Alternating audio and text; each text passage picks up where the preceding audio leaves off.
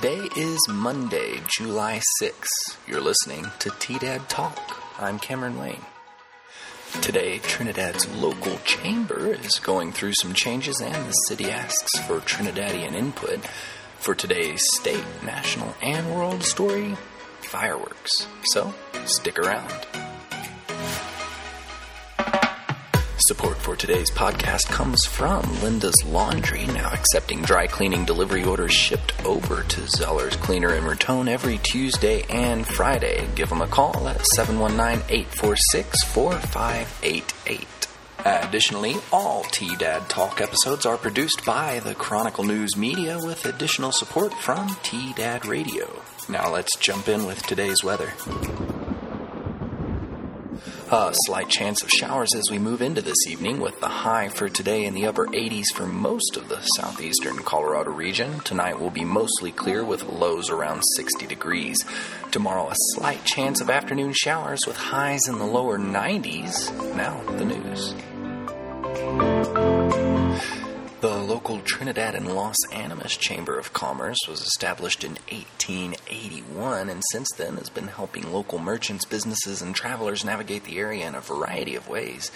Impressively, the organization has stood the test of time, having held their ground through the pandemic of 1917, the Dust Bowl, both world wars, and now continues to help today with the current novel coronavirus pandemic.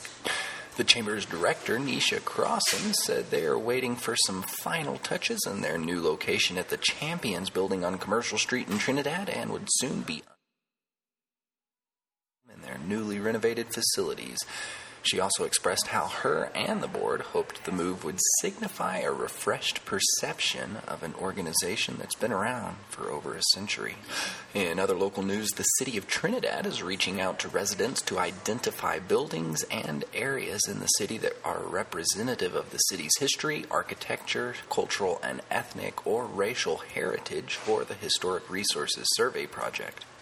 The new project depends on citizens' knowledge, and 3 of the questions the city is hoping to answer specifically include: 1, are there sub-areas within the city that are developed during a particular era that display similar architectural styles or building materials? 2, are there areas where particular ethnic or racial groups were concentrated and formed a cohesive community? And 3, were certain areas associated with particular businesses or industries such as railroading or manufacturing?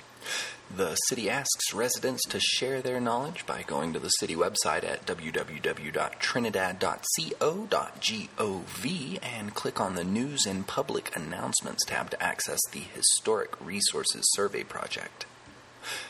Over the weekend, the region along the Colorado Front Range saw an explosion of fireworks Saturday night, with detonations that seemed to be more frequent and widespread than typical July 4th celebrations. Many residents stated it was fairly non-stop as it became dark this past Saturday night. Around the state, firefighters extinguished brush fires and dumpster fires. Emergency dispatch phone lines rang off the hook. Pets cowered, and some residents glowered as the blasts kept on well into the night. Officials speculated this year saw more fireworks because of the novel coronavirus pandemic and the stay-at-home orders, the ongoing Black Lives Matter protests, the cancellation of professional fireworks shows, and perhaps just some pent-up energy. For decades, fireworks have been America's way of celebrating the 4th of July, spending over $1 billion annually according to the American Pyrotechnic Society, with the vast majority of those fireworks coming from China. More specifically, from one man. In 2018, NPR reported that over 94% of fireworks imported to the U.S. come from China, and the Washington Post reported in 2018 that around 70% of those imports come from Ding Yanzhong, known to the industry insiders as Mr. Ding.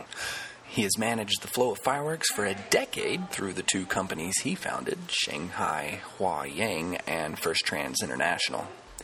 By mid-year in 2018, companies founded by Ding arranged the transportation of 241 million pounds of fireworks loaded onto 7,400 containers from China to the United States, according to Panjiv Incorporated, a firm that tracks companies involved in global trade. The dynamic is well known within the industry, but executives from some U.S. firms supplied by Ding's company say they are extremely wary of speaking out against Ding.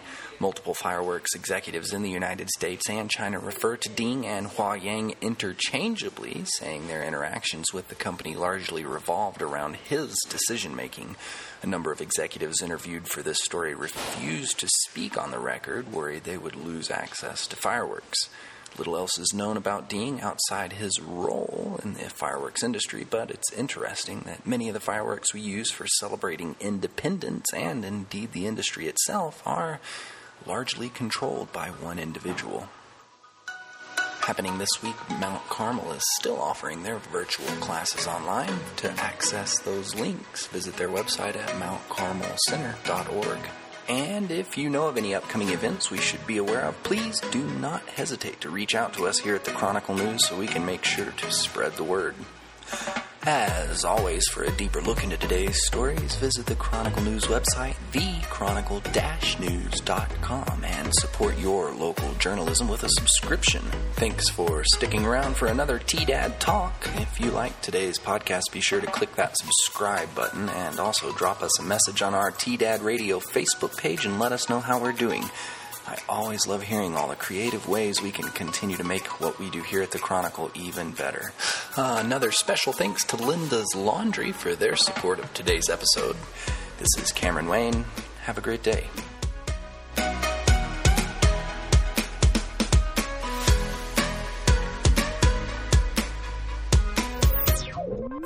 This is Chronicle News Media.